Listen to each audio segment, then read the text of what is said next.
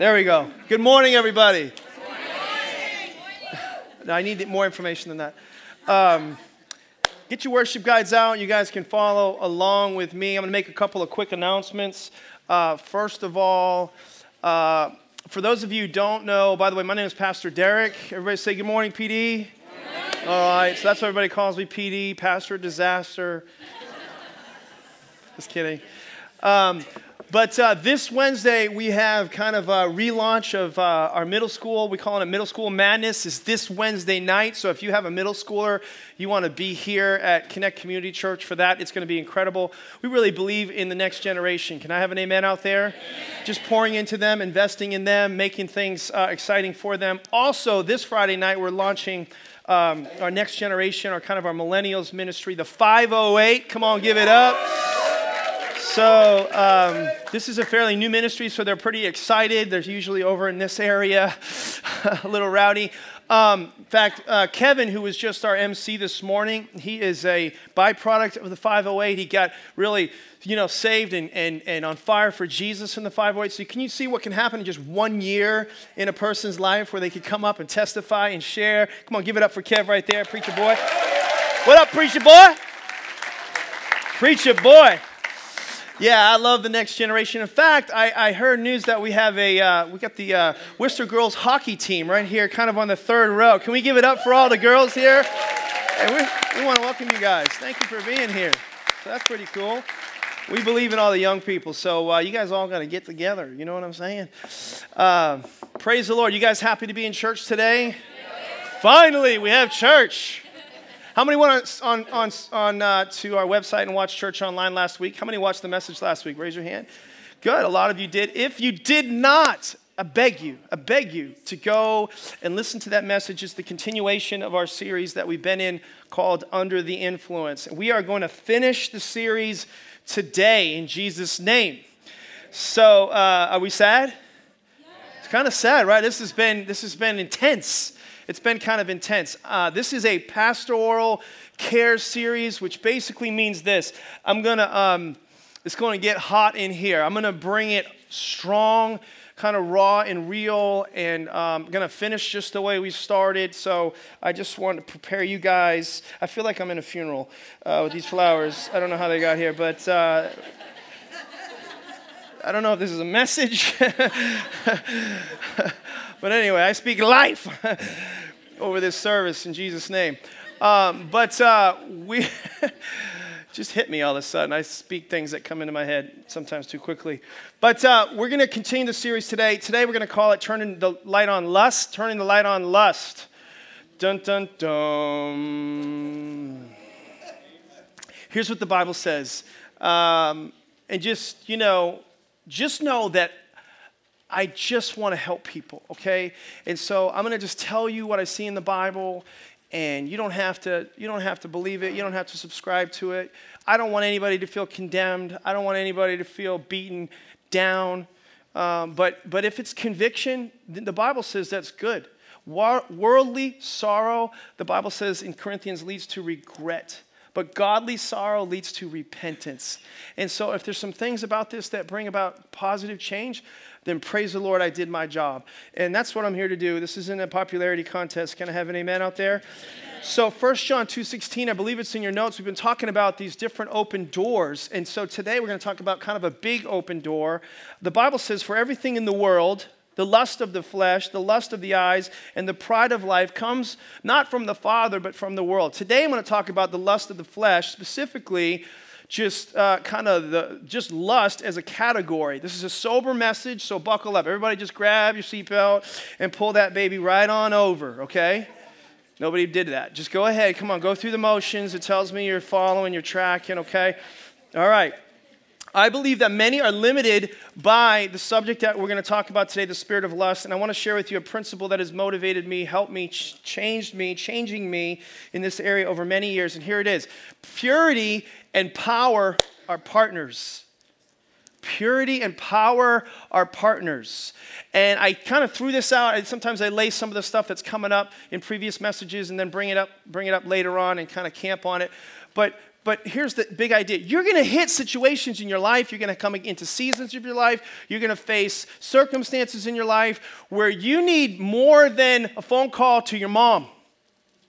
You need more than what you can research or find on Google. Google's like God for some people. You know what I mean? It's like I turn to Google before God. What does Google say? How about what does Jesus say? Come on, let's do that, right? So sometimes you're going to need a message from somebody that's a little bit higher up than Google. Somebody that's a little higher up than mom. Sometimes you're going to need maybe even a miracle in your life. And sometimes we don't have the confidence to go to God believing that he hears what we've asked of him. But the Bible says if our heart doesn't condemn us, we have boldness before God.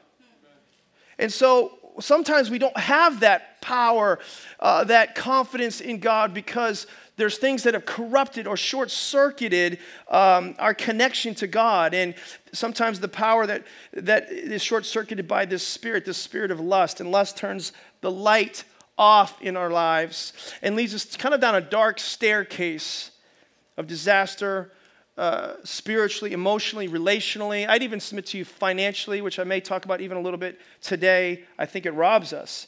And we've talked about a lot of major doors here, but one of the things that the world touts and teaches and promotes is that the best way, for example, to understand sex is from a position of experience. In other words, try it before you buy it. You don't want to stay with her or him the rest of your life until you've had a test drive. So is he talking like that in church? Yes. Because you understand that, and because you guys are facing that all the time, because it's true. That's what people think. But God is light.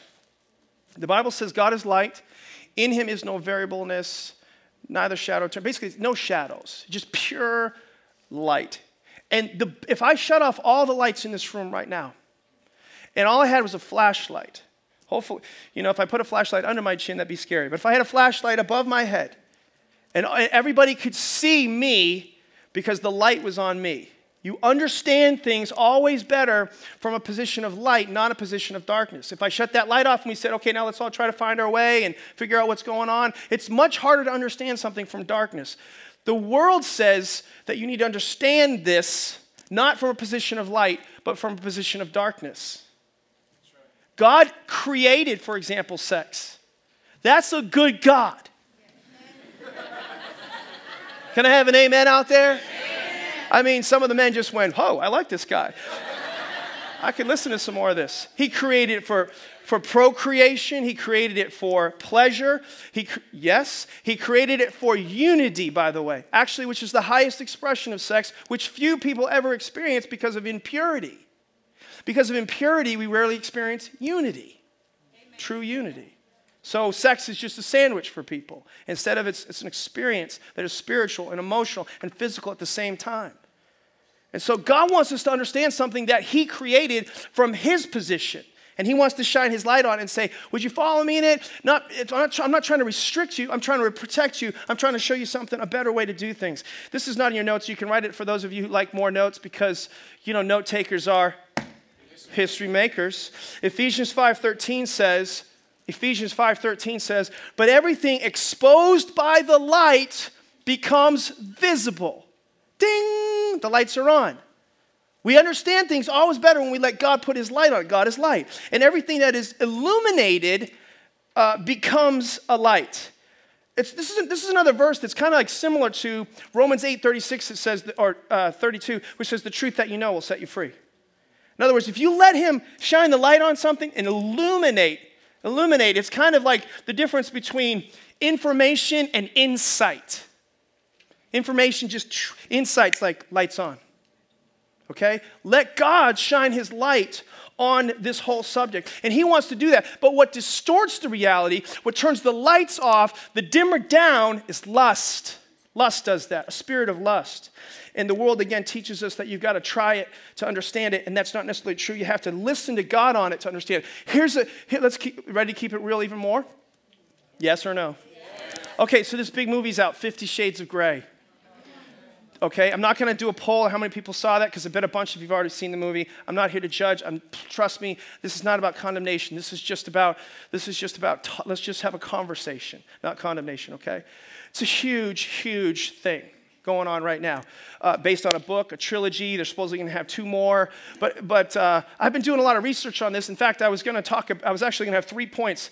I'll probably do some point a series, 50 Shades of Grey, just a whole series on this movie. And I was digging into this whole thing, and ironically, one of my friends, he's in the service right now, he didn't even know it, but like I was literally like studying this whole thing and just thinking about how, what I would want to talk about. And he sends me this article by this particular doctor, psychiatrist, and really with a desire to help young adolescents understand sexual relationships from a healthy perspective. And I read this article, but basically there's a strong agenda. And I just want you to see that sometimes behind entertainment is a demonic agenda. I mean, this whole series has been about trying to open your eyes that just like you can't see the radio waves going through the air, but if you tune into them, there's some sounds and there's some things that are happening. There's some songs that are being played if you can tune in. The same thing is happening spiritually. There are things happening. We're actually, this is going to sound crazy to some people, but we're actually, spiritual beings having a human experience. Yes. We're actually created to be eternal beings. We have to determine our eternal destination by our decision of our own free will to choose Christ or to reject him. That's our strongest spiritual muscle that we have is choice. But in this life, we're so caught up in the temporal, the temporary, the touchy-feely kind of world that sometimes we're not paying attention to what's happening on a spiritual level. But on a spiritual level, I'm just telling you, there's a lot of things that are opening doors into your life, as I've talked about this entire series, and one of those can sometimes be movies. David said from learning from his mistake when he sinned against Bathsheba, I will let no vile thing come through my eye gate. And I'm just telling you that 10 years ago, 20 years ago, we would look at this movie, maybe even 5 years ago, we would look at this movie and we would say it's bold-faced pornography. The guy's name's Christian. Interesting. He has a girlfriend, a submissive, and they practice bondage. Ding, ding, ding, ding, ding. I mean, think about some of these things and just, I don't know. It's like, I feel like I should do #Selah. Like, ponder these things. But it's made to appeal to our lust, not to our love. And I hope over the course of this message you see some of the contrast from God's word and what culture is saying right now. But I think the enemy is oftentimes trying to redefine love, redefine values and things that we believe for many, many years, sexual intimacy, in a blatant fashion. And many of us, including Christians, including the Church of Jesus Christ, are just getting sucked right on into this vacuum. And we're not paying attention. I've heard just the other night, my daughter was sharing with me how her 16-year-old friend, was taken to the movie with her parents. And she sat right beside her father while a woman is being, beaten while having sex with this woman. I mean, where are we at? I just want to say, I am not a prude. If you've been here any length of time, I'm not about having a good time. I'm not like anti-TV, anti-movies, anti-music. I'm a pretty cultured person at, 40-something years old. But we got to wake up a little bit. Church, can I have an amen out there? Amen. And so there's these open doors, and we need to be alert. And remember, every time we open a door, sometimes it's giving the enemy an opportunity to potentially compromise our character. And many, many people who you said were good people, godly people. He was a godly man. He loved his wife. He was a godly woman. She loved her husband. And they end up doing things that are completely out of characteristic. How did that happen? We came under the influence of something, but that was preceded by opening doors. And sometimes we have what I talked about a couple weeks ago, that Syro-Phoenician spirit, where there's a little bit of pride, where we think I can handle it. It's no big deal. It doesn't bother me. Oh, really? Really? And then over here, I can dabble in this and I can dabble in that. I can mix those two things up and it's no big deal. And we do that in this realm as well, particularly in the sexual realm. Ephesians 5:3 says this, it's a bonus scripture as well. It says, but among you, there must not be a hint of sexual immorality. A hint.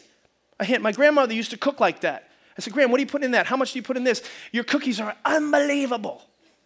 Oh, that's a song. Anyway, and I'd say, what are you putting out? And she's just a hint of this and a smidge of that and a hint of this and a smidge of that. It was just a little small amount. And so I understood what a hint meant. So when I read this scripture, I'm like, oh, a hint, it's just a little bit. In other words, it's the opposite of what we sometimes think. Our default says, it's not a big deal. It won't hurt me. I'm an adult. I can handle this. I'm a young person. I can handle this. I know what I believe. I know what I stand for. It won't bother me. Really? So if you had a pure glass of water, would you put just a hint of poison in that and drink it? Sometimes we're just not paying attention. So here's another thing in your notes. Getting the power back on means correcting my vision and directing my passion out of darkness into light. Correcting my vision. I need to see as God sees so I can do as God says. And so one of the things that illuminates this whole subject of lust is to see from God's word. Proverbs 7, verse 1 and following has this incredible observation made by King Solomon. Solomon is actually, he's an eyewitness of what we're getting ready to read. And we're going to read about this kind of a harlot, adulterous woman, but I want you to understand as you're reading this, it's really more and can be attributed more towards a spirit of lust than a particular woman or person when you read this. Is everybody tracking with me out there so far? Okay? So if you're listening online, but if you're watching right here, this is a good text to literally just go through this whole thing. Listen, guys and women, you should mark up your Bibles on this one. This is one of those where you got like tons of notes in it, okay? So I'm going to kind of exegete this scripture a little bit for you. Proverbs chapter 7, verse 1, Solomon speaking, he says, my son, keep my words, treasure my commands within you, keep my commands and live. Interesting that choice of words. And my law is the apple of your eye. Bind them on your fingers, write them on the tablet of your heart. In other words, the Bible is saying memorize these things. Write them on the tablet. You want these things internalized. Can I challenge you, church? Are you internalizing God's word? If you're going to undo the scripts of spirits that are ungodly, you have to write new scripts of God's spirit on your heart and on your mind. Okay? Say to wisdom, you are my sister, and call understanding your nearest kin, that they may keep you from the immoral woman. Again, I think this is speaking more of a spirit of lust than an actual woman. From the seductress who flatters with her words, the crafty harlot. Now we'll see what he witnessed, what Solomon witnessed. For at the window of my house, this is Solomon talking, I looked through my lattice and saw among the simple, I perceived among the youths a young man devoid of understanding. Now he's not putting young people down. He's not saying young people don't know anything. He's not saying young people aren't smart or intelligent or anything like that. It's just that in this story, the guy is already entrapped by his sin. He's already made a predetermined decision to walk in the direction or the wrong path. And you see, we're often found going to the wrong place, at the wrong time. And what happens as a result of this entrapment, listen to this now, especially young people, listen to this. You become devoid of understanding. You're devoid of understanding. In other words, you lose your wisdom. You lose your ability to discern right from wrong. Trying to make it practical. You kind of get dumbed down. You do stupid things. Take it all the way out. Maybe it's just like the blood has left your head. Anybody see where I'm going with this? Okay. All right.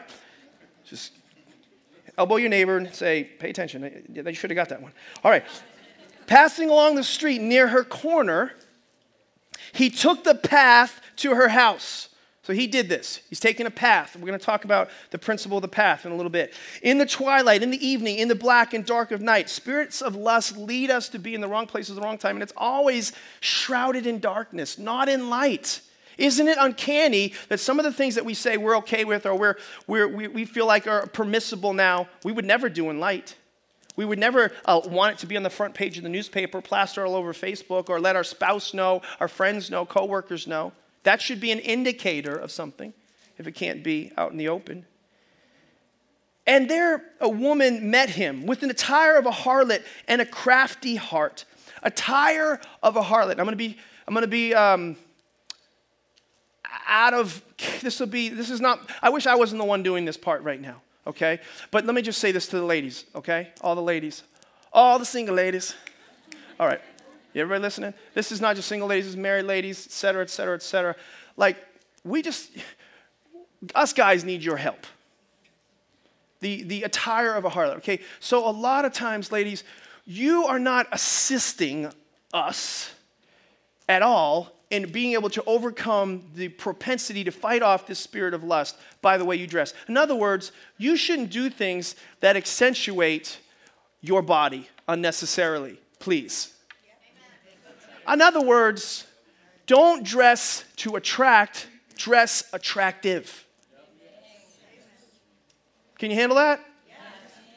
Okay, so it's an issue. And it's prevalent in the world, and I'm so blessed by my wife, and I don't mean to embarrass her or anything like that, but I mean, she dresses modest but attractive, you know? And so I think we need to be careful when we're raising up our kids. I mean, this is a conversation we have a lot with my daughters.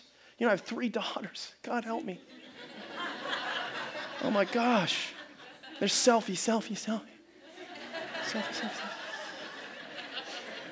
Sweet Jesus, Mother, Pearl, help me. So it's a lot of work. But I'm just saying, like, we got to pay attention to these things, okay? We're not realizing that if the Bible talks a lot about being a stumbling block. Do you want to be a stumbling block to somebody, ladies? I mean, do you want to, it's like, you know, there's lots of examples like this in the Bible, okay? So she had this attire. Anyway, she was loud and rebellious. Again, more a spirit than a woman. Her feet would not stay at home. At times she was outside, at times in the open square, lurking at every corner. That's what the spirit of lust is like. It's lurking, is that word lure comes from that, okay? So she caught him and kissed him. Now, this is an incredible verse in this particular chapter. She caught him, she grabs him, she kisses him. This spirit of lust will always uncover or show his hand. At some point, the spirit of lust is going to do something egregious, something blatant, something over the top. And in those moments, you will or should initially be shocked by it. In other words, somebody's going to say something at the office to you, and you're going to be like, oh, wow, that was a little bit forward. Or you're going to see something, a picture could be sent to you. Whoa, wait a second. Or somebody's going to say something to you in a conversation, or somebody's going to approach you, or something shocking is going to happen. And when you're shocked by that, run, Forrest, run. That is God intervening on your behalf. And at the point in time that you are no longer shocked, you are in big trouble. You have been hooked by the lure, and you are being reeled in. Are you tracking with me? You might already be in bondage at that point. With an impudent face, she said to him, I have peace offerings with me. Today I have paid my vows. Here she's saying, in other words, I went to church already. I paid my tithes. And here's what's so sad about take adultery, take divorce. It's high in the church, divorce, as it is in the non-church world, in the non-Christian world. Adultery is pursuing that same statistic. It's not there yet, but it's pursuing that. There's as much sin in the pew and in the pulpit in the church as there is, more and more as there is in the world today. The pew and the pulpit in this particular area that I'm talking about. Sad. It's very, very sad. And this woman is saying, I paid my vows. And so the spirit is so strong, it's basically saying, I know that this is wrong, but we can repent after. We can repent after. This is what this spirit does. It talks to you, it lies to you. It tells you certain things. It's basically, it's corrupting your perceptions. It's making you devoid of understanding. I know one guy that I ministered to one time, he was in an adulterous relationship, and he basically said to me, he says, I love her, but Pastor, you don't understand. We pray together every day. And I want to tell you something. That may seem crazy to you, but he was as serious can be. And I put my finger right in his face. I said, that is the height of deception.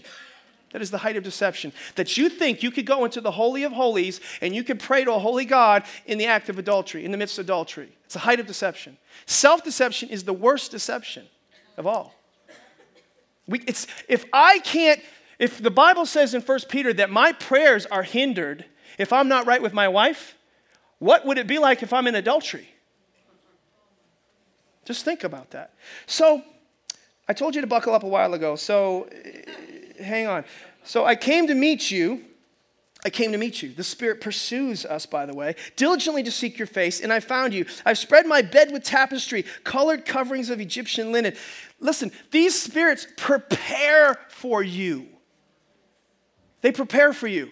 These spirits decide the best time to have this movie go out would be in the most romantic season in our culture today. Right around February 14th, I think I'll launch this thing. Make it look romantic. Make it look like it's going to make relationships better. It's going to make you more in love than ever before. It's a destroyer. It's a destroyer. It's preparing to destroy. You don't have to believe me. That's okay, but some of you, I think, will. So I came to meet you, diligently seek your face, and I found you. I've done all these things. I perfume my bed with myrrh and aloes and cinnamon. Come, let us take our fill of love until morning. Let us delight ourselves with love. Listen, lust always masquerades at love. The world says and calls it making love. Making love, listen to me, is not a one-night stand. Making love is being married to the same woman for 24 years who bore you 4 beautiful children and keeping that commitment to the day I die. That's love. That's love. Can I have an amen? For my husband is not at home. He has gone on a long journey. He has taken a bag of money with him, and he'll come home on the appointed day. You know what this is saying? It's saying, I got it all figured out. I got it all figured out. We won't get caught. He's gone. By the way, basically this spirit tells you you're going to be the first person in history never to get caught. It's you. You're the winner. And there's no consequences. No consequences. With her enticing speech, this lust spirit, she caused him to yield. She just broke him down. With her flattering lips, she seduced him. Immediately, he went after her as an ox goes to the slaughter, or as a fool to the correction of the stocks, till an arrow struck his liver. This is, by the way, is referring to death. As the bird hastens to the snare, he did not know it would cost his life. Now, historical background. You may not realize this, but at the time, the law at this time for adultery was death. Death. Many theologians, you can look it up for yourself, but it's not my emphasis, but I just want to make a point. Many theologians believe that Solomon summoned this couple and had them killed because he's the one watching this. He witnessed this whole thing. The king observed this whole thing. Whether that's the case or not is not my emphasis. It does bring a type of death, a spiritual death in particular, a spiritual death. It will cost us spiritually if we're not careful. And many people think, and this spirit tells us, no consequences, you'll be fine. He'll never find out. She'll never find out. In fact, it's not the satisfaction that comes from some of these behaviors. It's the enemy it's that which is illicit is giving us this thrill. And that's why, and the enemy uses that. I wish I could talk so much more about this, but basically, prior to me being married and having relations and sex outside of covenant. I'm just going to be transparent with you, and I did, and I'm ashamed to say that.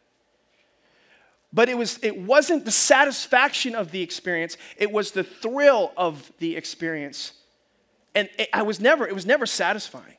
And so it was that which was illicit that was telling me it's great. And then when I got married, the enemy it became legal.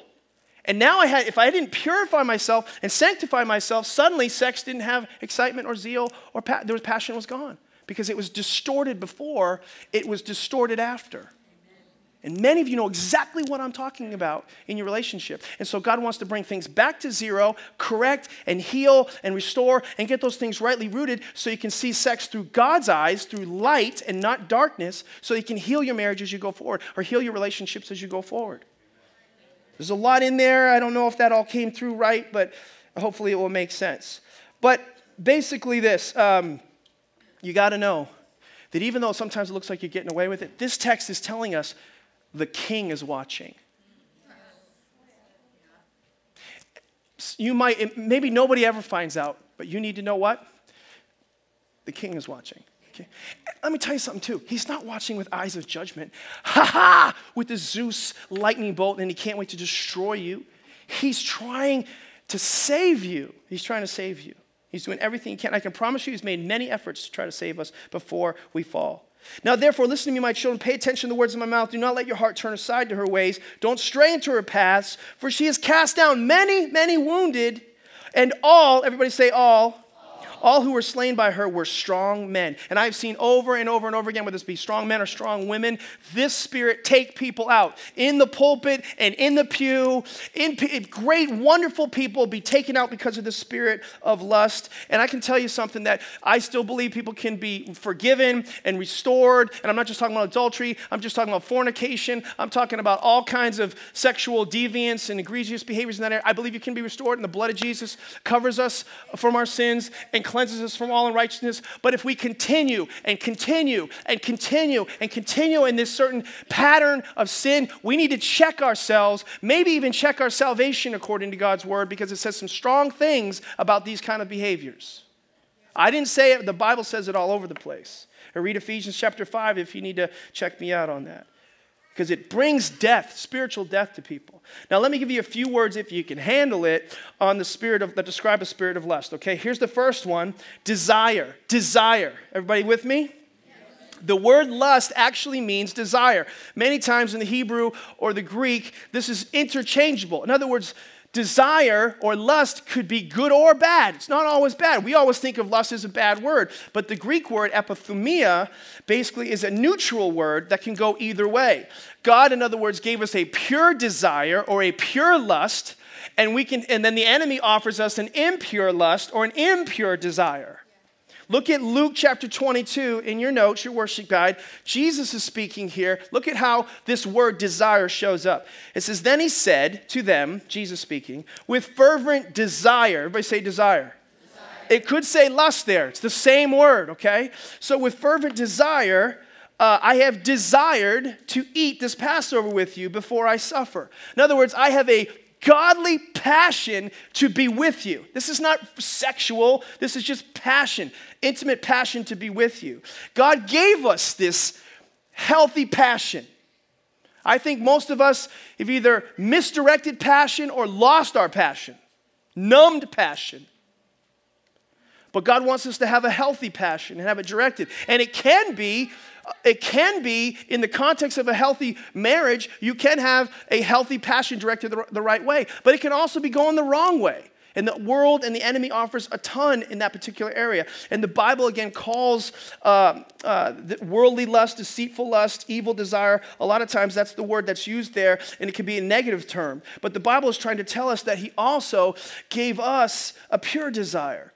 And Satan's always trying to distort reality, always. Galatians 5:16, look at this particular verse. Strong one. I memorized this a long time ago as a young adult, fighting this particular spirit. It says, walk in the Spirit.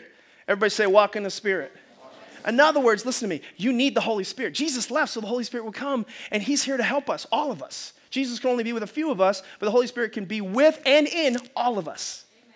Okay, so you need the Holy Spirit. You need to learn how to walk in the Holy Spirit, all right?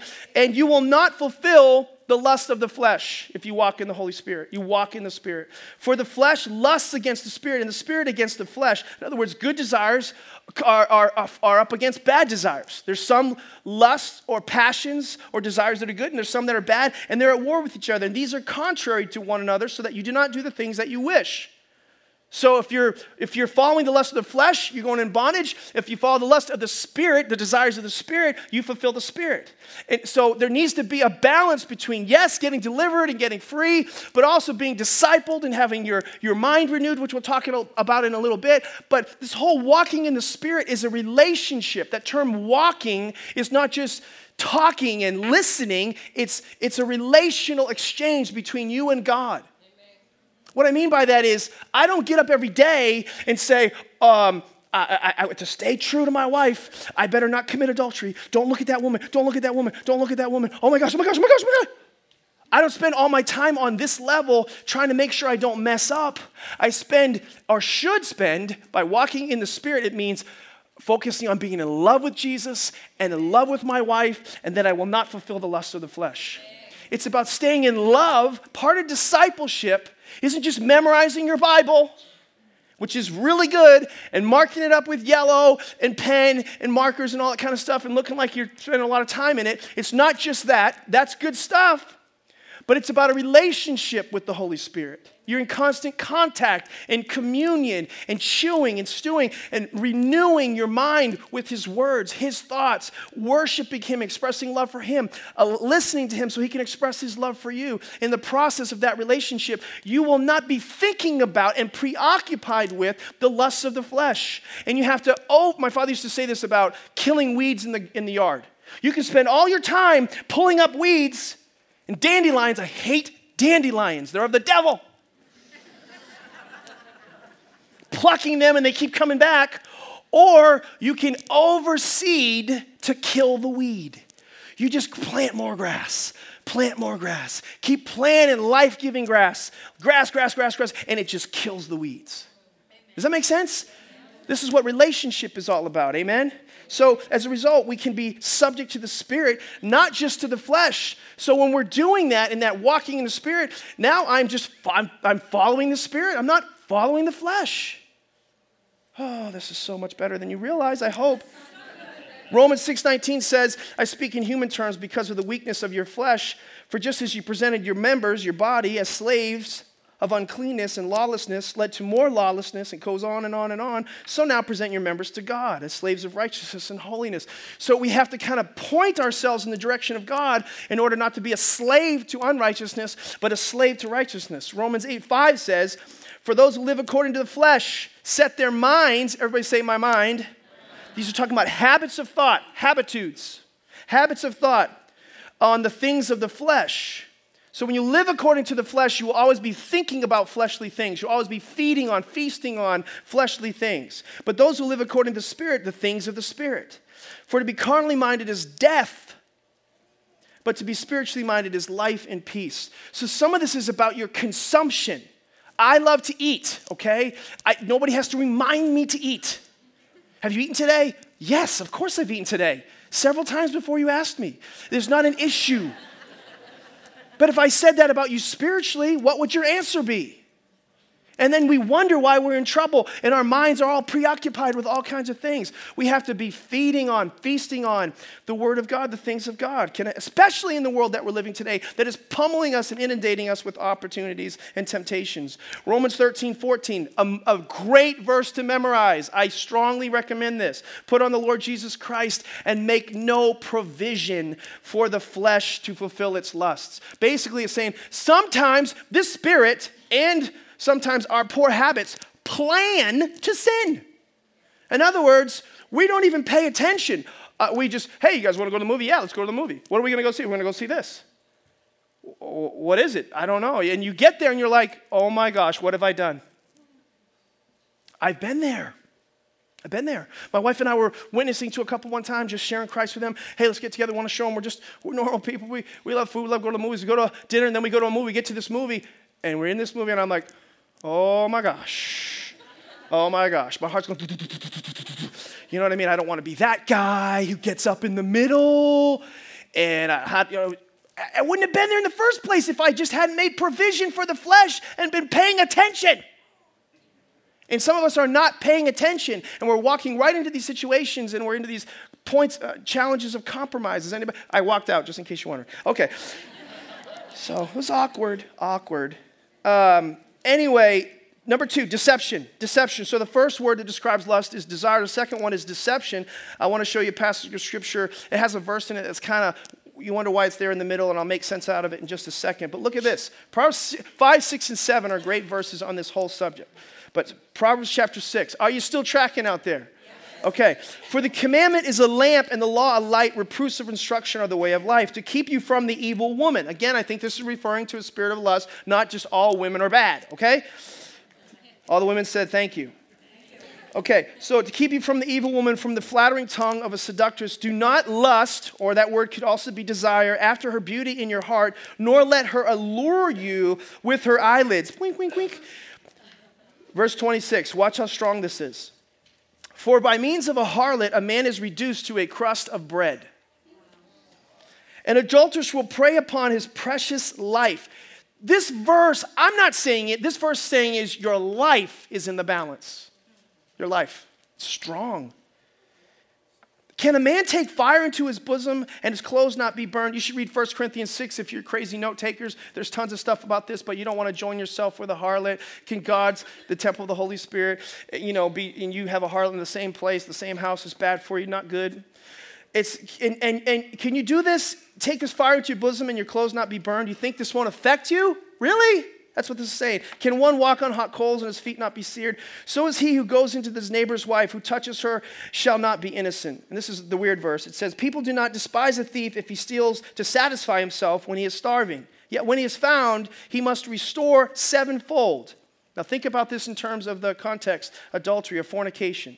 He may have to give up all the substance of his house. Whoever commits adultery with a woman lacks understanding. Same consistent theme. This whole portion of Scripture is talking about morality and things like that. But then in the middle, it talks about a thief who steals and does it to satisfy. The question is why? Because what God is trying to teach us is this, is that lust is a deception that never satisfies. If it did, it would be understandable that somebody would do these things. A thief go in and steal to be satisfied, it would make sense. But lust never satisfies. It never does. If you do this for a lack of understanding, that's what the Bible's talking about here. This text is saying don't do it. If it were truly satisfying or bring satisfaction, someone might excuse you for that. But that's not what happens. In other words, in a godly, pure, married relationship, you can be satisfied, but you can never be satisfied outside of that. Then he goes on to say, he who does so destroys his own soul. Wounds and dishonor he will get, and his reproach will not be wiped away. Lust is a deceiver. Lust is a liar. It never satisfies. It overpromises, always underdelivers. There's some other texts there that I won't read that talk about and just verify that you won't be satisfied. Proverbs 27:20, Habakkuk 2:5, Ezekiel 16:28. It's just saying that lust is an empty promise. You're never satisfied. Here's the third word, death. Desire, deception, death. This is such an uplifting message, Pastor. Thank you for reminding me to bring tons of people here this morning. Again, this is a pastoral series. This is to help people save lives. Amen? So death. James 1, great verse to read and know. James 1:14 says, but each one is tempted when he is drawn away by his own desire. Or your Bible might even say, depending on the translation, lust. And enticed. Then when desire or lust has conceived, listen to what the Bible says here, it gives birth to sin, and sin when it's full grown, in other words, if you let it remain, it will mature, it will fester, it will take root. If you let it mature, it brings forth death. So here's what lust does. Lust is we're tempted. Temptation is, by the way, not sin. Giving into temptation is sin. Does everybody get that? That's good theology for you to know. No temptation has seized you, the Bible says, but such is common to man. But God is faithful. He will make a way of escape for you to stand up under it. 1 Corinthians 10:31. How did you know that? I said, I memorized it. Okay, so temptation is not bad, but giving into it is. But when we are tempted and we give, and we're drawn away by that, by our own evil desires or lusts, enticed, what causes us to be drawn away is not impulse, but compulsive behaviors. Impulsive behaviors, we're just not thinking about it. We just did something stupid. We walked into a hole. We walked into a situation accidentally. When it's impulsive, we can walk away fast. When it's compulsive, we are being controlled or influenced by something, and we have a hard time saying no to it. Here's an example of what compulsive means. Compulsive means resulting from or relating to irresistible urge, especially one that is against one's conscious wishes or will. That's the definition. So, flesh on the bones. I go away on a business trip. I travel a lot more now than I used to. And when you go, if I'm traveling by myself, it can be very tempting as a married man in a hotel by yourself or traveling by yourself. And so what do you do to protect yourself? Well, first of all, it'd be better you not travel alone. So I try not to do that, for example. But you get in one of those hotel rooms, you got the TV there, and all the movies are free. Does anybody know what I'm talking about out there?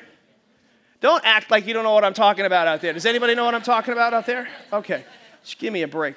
So I get there, you're flipping through the channels. Now, an impulse would be, you see something that's inappropriate, you just keep on, keep on going. Compulsive behavior was you go by that channel, 2 channels later, and before you know it, you find yourself going right back, even though you know it's wrong. That's compulsive. That's under the influence of a spirit of lust. That is telling you that it is beyond your intellect. That is your nature is under the control of. You're being ridden by, we've talked about this before, a demonic spirit. Does that make sense? And so we have to rid ourselves of that through deliverance and discipleship. If we don't, then the scripture is telling us it leads to very, very dangerous things, even death, spiritually speaking, sometimes relationally speaking, or otherwise. Look at this verse. It says, Proverbs 7:23, it could cost his life. Proverbs 7:27, descending to the chambers of death. Romans 8:12, it says, therefore, brethren, we're debtors, not to the flesh, to live according to the flesh. For if you live according to the flesh, you will die. I didn't say that. Paul said that. But if by the Spirit, because we need the Holy Spirit, you put to death the deeds of the body, you'll live. Lust brings death. That's what I want you to see. Love brings life. When God spoke to Adam and Eve in the garden, he said, don't do that. If you do that, you will surely die. Was God lying? No. Did they die right away? No. They died eventually, but I believe God was speaking more of a spiritual death. You will be separated from me because of this. And that should be our greatest concern. When I'm where I need to be with my wife, the thing that I would hate the most is to be apart from my wife. Are you guys tracking with me? The greatest fear should be separation from God, now and forever. And this spirit of lust will attempt to separate you eternally, if possible, from God. How many people who give into the Spirit die spiritually? I would say many do. Maybe not ultimately, it doesn't happen overnight, but when this spirit is full grown and matures, it can. Because your passion and your hunger, which God put in there, are being misdirected because of distorted vision, and you're putting it into something else that is not satisfying. It's actually lying and taking from you. And at some point, you're so discouraged and so dissatisfied, you don't realize how far away you've gotten from where really are those that hunger and thirst after righteousness, Matthew chapter 5 says, shall be filled. That's where we get filled. John chapter 4, Jesus spoke to the woman at the well after 5 husbands and basically told her, you don't need that kind of water. You need living water. I'm that. I'm the guy that can give you that. It's only going to be found this way. And anybody that you see out there that is running and playing and just having a ball and they act like they're just satisfied. They're dissatisfied. Take it all the way out, and they're going to be in trouble at some point at the end of that. You see this happen all the time, how this spirit robs people. A guy gets saved, comes into church. A young girl gets saved, comes to the church, gets on fire for God. They're doing great. They're doing awesome. There's a plan and purpose for life. Everybody can see it. Even they can see it. Oh, then they get a girlfriend. Then they get a boyfriend. Before you know it, they're sidetracked and they're sidelined. Why? Because a lot of times, the spirit of lust targets them, strong people with great potential. Sometimes the enemy can see your potential more than you can. Not because he's omniscient, but because he's intelligent. And he's been around a while. And so he'll try to pick you off. I don't know if anybody wants any more. So this is what happens, and it happens not just in relationships, it happens in marriages. That's why I don't love her anymore. What happened? A spirit of lust got in there. That's what happened. Your passion got misdirected. Families have been sacrificed at the altar because of this. I believe businesses have died. Promotions for men. Listen to this. I even believe financially, because you are devoid of understanding, because you've been so preoccupied with ungodly things, that it takes you away from creativity, from innovation, from vision that God has for your life, because your brain has been, and your mind has been, your members have been so distorted by the Spirit that you are missing opportunities that God has for you. Because of the Spirit. The Spirit is stealing from you relationally, maritally, physically, and even financially. It is. Let me be clear. If you're in bondage to the Spirit, it's affected you in these areas. So what's the solution? Are you ready for the solution? Here's the conclusion. There are 2 words here. They both begin with the letter D. Because I'm gifted. I'm just kidding. That's supposed to be funny. I don't care what you say. That's supposed to be funny, all right? Because I got to keep the D's. The reason I do this is so you remember everything, okay? So desire, deception, death. The next 2 are deliverance and discipleship. How do we get rid of it? What's the solution? Deliverance and discipleship. This is the conclusion of the series. Jack Hayford had this quote, and he said, you can't cast out the flesh and you cannot disciple a demon.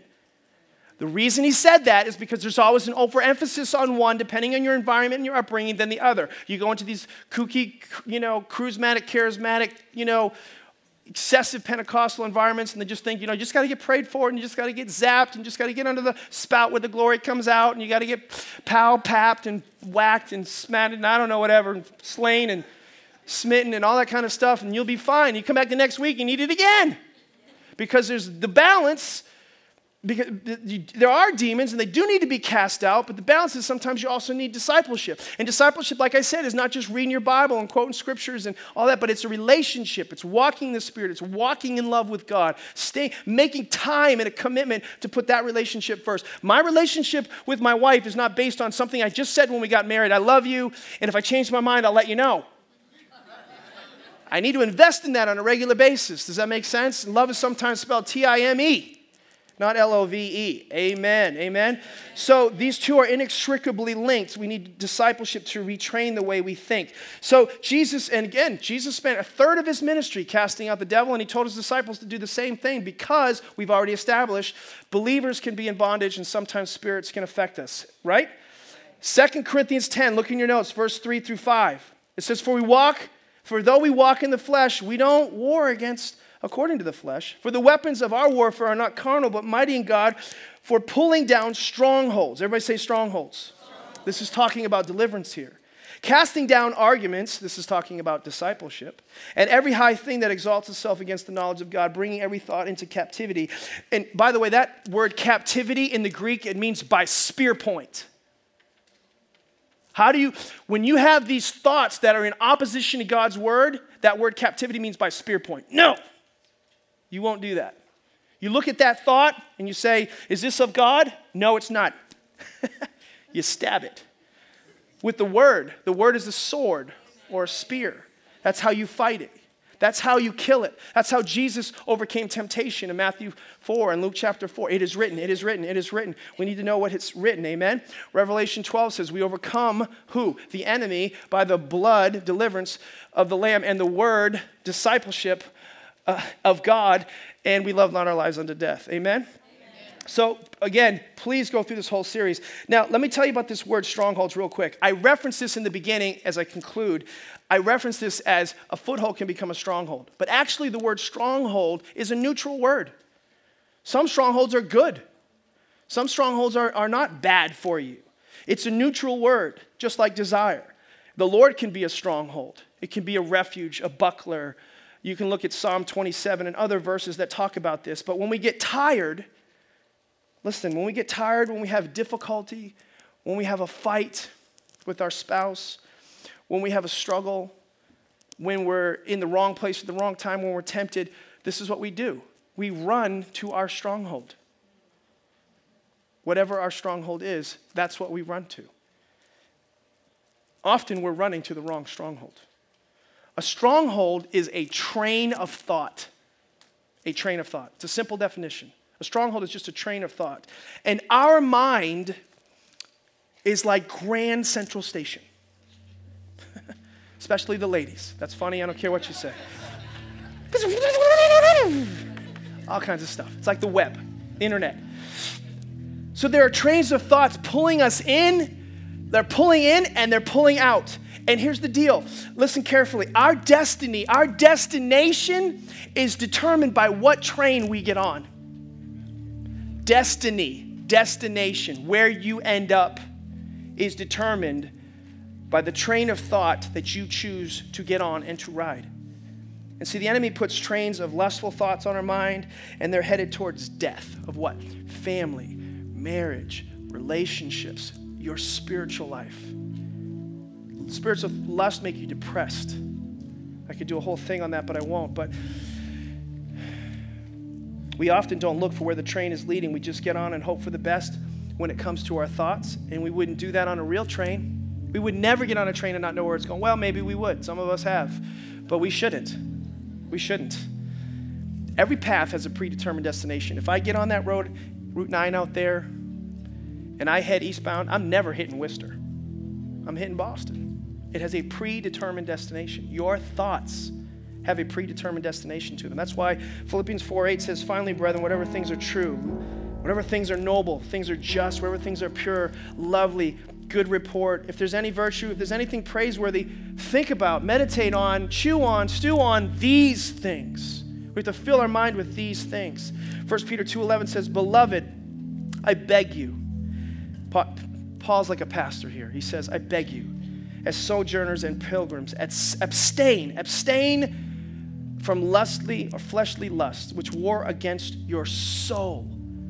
Lust, the spirit of lust wars against your soul. That word soul is talking about your mind, your will, and your emotions. That's what the Spirit does. But Jesus came to break every chain that's in your life. Can I have an amen? Would you stand to your feet? I want to pray with you. I'm going to ask the prayer team to come down here just to be available for the end of service as well. We're going to worship in just a second here. How many of you got something out of that this morning? Yeah? You sure? You sure? I hope that you will like dig into the word on that you will chew and stew on that in your devotions, that you will abstain from the spirits of lust, that you will fill your mind and begin to walk in the Spirit as God has intended. This is what I want to do. We're gonna just worship together, and I'm going to encourage you that if you need prayer, in just a couple minutes, I'm going to do a general dismissal, but probably at the tail end of the song, and you're free to go. If you need to go, I want to release you to go after I pray. Tonight, I believe we have our baby dedication and water baptism tonight. If those of you who are interested, it's at 5:30 tonight. We have a ton of people getting baptized. If you want to see something exciting, you want to see people that are making that next step in their journey of faith, it is so awesome to watch people come up out of the water in newness of life. It's just awesome to see that. Tonight, we have a baptism right here. We got a pool where we dunk people right here if you didn't know that. So, and after the baptism's over, we all just kind of kick cannonball and stuff like that. It's awesome. I'm just kidding. We don't do that. But we're having a baby dedication, committing many children to God and a godly lifestyle. So you want to be here tonight at 5:30. It's great when there's a public witness and something's done before a spiritual family. So making you aware of that as well. But let me pray for you. I want to encourage you to come down and receive prayer in this area. Don't be ashamed. You don't have to tell them any bunch of stuff. You don't have to tell them anything. Just say, pray for me. I want freedom. I want to be able to walk in purity. I want to walk in the Spirit. I don't want to fulfill or satisfy or gratify the sinful desires of the flesh. Galatians 5. That's what you can receive prayer for.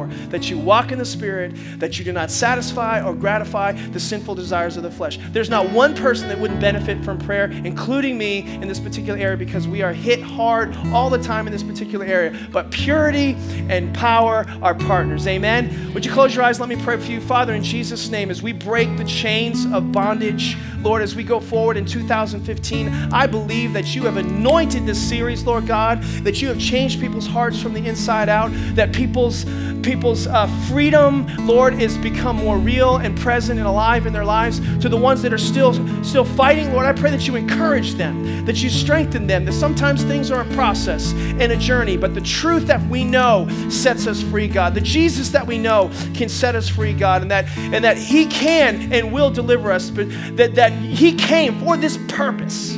Jesus said, for this purpose was the Son of God manifest, to destroy the works of the evil one. And I just pray that, Lord, the works of the evil one be destroyed in this church. For every person that comes through the four walls or inside the four walls of this building and through the front door, Lord, that more of the enemy's camp we've taken back what he has stolen from us. More of the doors that have been wide open are being closed, Lord, where we are minimizing and shutting down all the like open windows on a computer, and we are becoming stronger and stronger, Lord. We are becoming more and more powerful as Christians, able to not only see freedom in our own lives, but help other people find freedom. Come on, church, agree with me in Jesus' name. I thank you, God, that you've made us more than conquerors to those who are in Christ Jesus, that your word changes people's lives from the inside out. We love you, God, as we worship to this song, and I encourage you guys to give it all. As you worship to the song, I pray, Lord, that chains fall down in Jesus' name. And everybody said, amen and amen. If you need prayer, you come on down. Otherwise, don't watch.